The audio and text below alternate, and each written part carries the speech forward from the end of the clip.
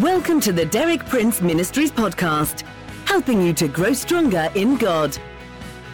For more than 6 decades, best-selling author and Bible teacher Derek Prince has been a source of inspiration for millions of believers around the world. You too can benefit from his compelling biblical insights. And now, Derek Prince.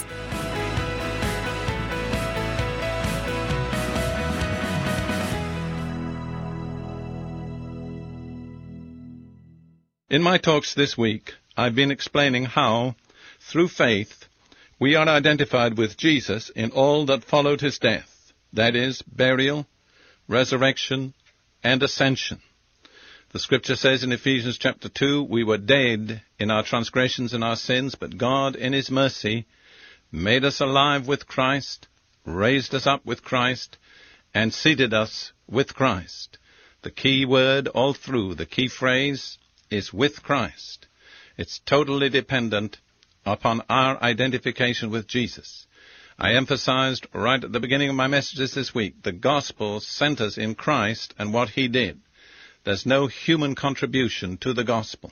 But when we are identified with Christ and what he did, then that identification takes us all the way out of the tomb, into resurrection, and even into ascension to the very throne of God. As I explained in my last 2 talks, it's like being in the elevator. Once you get in the elevator, you go wherever the elevator goes. It doesn't depend on your own power or ability or cleverness. It just depends on the ability of the elevator. And the elevator's destination is your destination. So, why settle for less? If the elevator's going to the throne, why do you want to step off before that? That's at least my philosophy and my viewpoint. And I want to tell you, it works in experience. Well, today I'm going to speak about that very question, about the practical outworking of our identification with Jesus in our daily living as believers or as disciples. How does it affect the way we live? What kind of persons should we be? I'm going to commence with what I personally consider to be one of the most exciting and also challenging statements of the New Testament. It's found in John chapter 20, verses 19 through 22. It describes the first appearance of Jesus after his resurrection to his disciples collectively in a group. It happened on the evening of the Sunday of the resurrection. The disciples were shut away in a locked room for fear of the Jews, and suddenly Jesus was right there in their midst. This is what happened. On the evening of that first day of the week, when the disciples were together with the doors locked for fear of the Jews, Jesus came and stood among them and said, "Peace be with you." That's a typical Oriental greeting. That's still what they say today. Peace be with you. After he said this, he showed them his hands and his side to prove to them that that was the very same person that they had seen hanging on the cross. The disciples were overjoyed when they saw the Lord. Again, Jesus said, "Peace be with you." And I'm sure they needed the repetition of that message. Peace. Their hearts were pounding. They were half fearful, half afraid. They could scarcely believe what was happening. They needed that reiteration. Peace be with you. Again, Jesus said, "Peace be with you." Then he went on, and these are the words I want to focus on. "As the Father has sent me, I am sending you."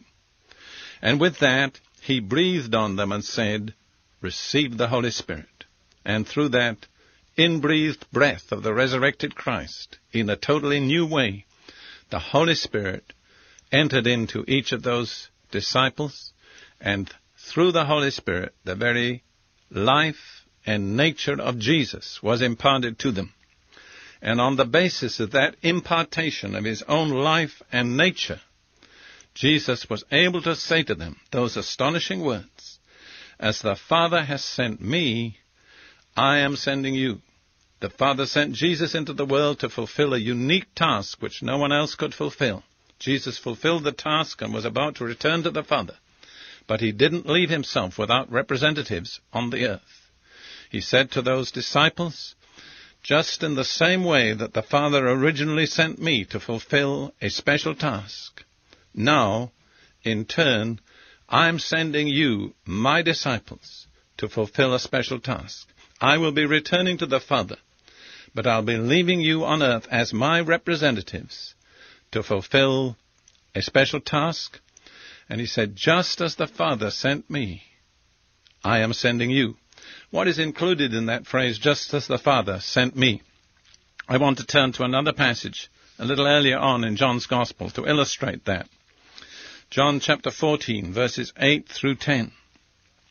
Philip said to Jesus, Lord, show us the Father, and that will be enough for us. Jesus answered, don't you know me, Philip, even after I've been among you such a long time? Anyone who has seen me has seen the Father. How can you say, show us the Father? Don't you believe that I am in the Father, and that the Father is in me? The words I say to you are not just my own. Rather, it is the Father living in me who is doing his work. That brings out three aspects of the relationship of Jesus with the Father. First of all, Jesus did not speak his own words, but he spoke words that had been committed to him to speak by the Father who sent him. Secondly, Jesus did not do anything in his miraculous ministry through his own power or ability. He said, really, it isn't I who am doing it, but it's the Father who's performing his works through me. And thirdly, and this is even more amazing, to see Jesus was to see the Father. He said, you don't need to see the Father, you've seen me. And if you've seen me, you've seen the Father. Let me recapitulate those three aspects of the relationship. First, Jesus spoke words proceeding from the Father. Second, the Father performed his works through Jesus. Third, to see Jesus was to see the Father. Now, here's the application. Jesus said, just as the Father sent me, I'm sending you. In other words, the relationship that existed between the Father and me will be the same relationship that will exist between me and you, my disciples. What does that mean? It means that exactly what was true of the relationship of Jesus to the Father should be true of us to Jesus. First of all, we do not speak our own words. We speak words proceeding from Jesus. Secondly, it isn't we who do what's done in any significant sense. It's Jesus in us performing his works, just as it was the Father in Jesus performing his works. Third, to see us is to see Jesus. Isn't that a challenge and a responsibility? Let me recapitulate. First, we do not speak our own words. We speak words proceeding from Jesus. Second, we don't do our own works. It's Jesus in us that does the work. Third, if anybody's seen us, he's seen Jesus. That's to be his representatives on earth at this time. So we are Christ's official representatives here on earth. This same truth is beautifully presented by Paul in 2 Corinthians chapter 5, verses 17 through 21. Therefore, if anyone is in Christ, he is a new creation. The old is gone, the new has come.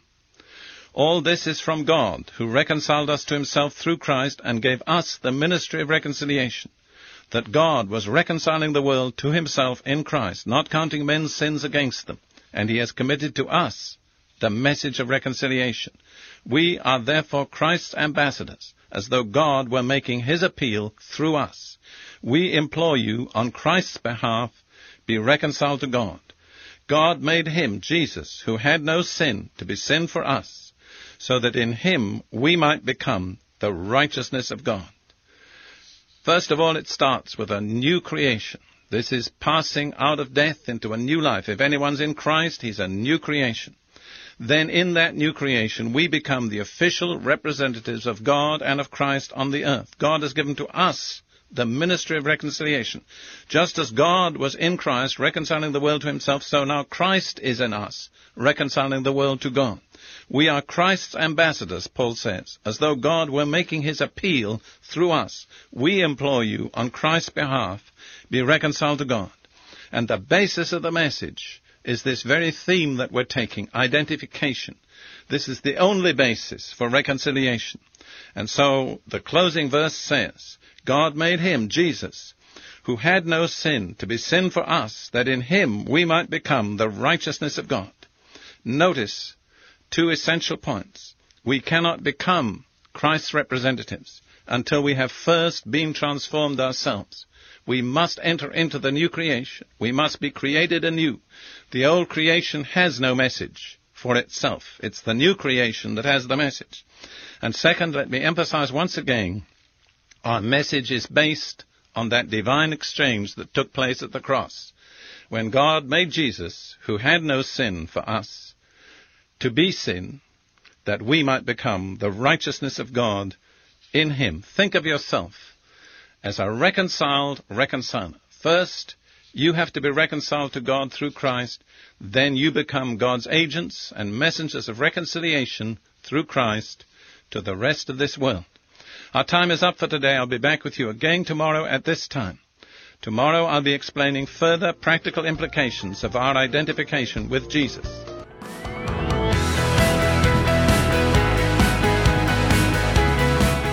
Thank you for listening.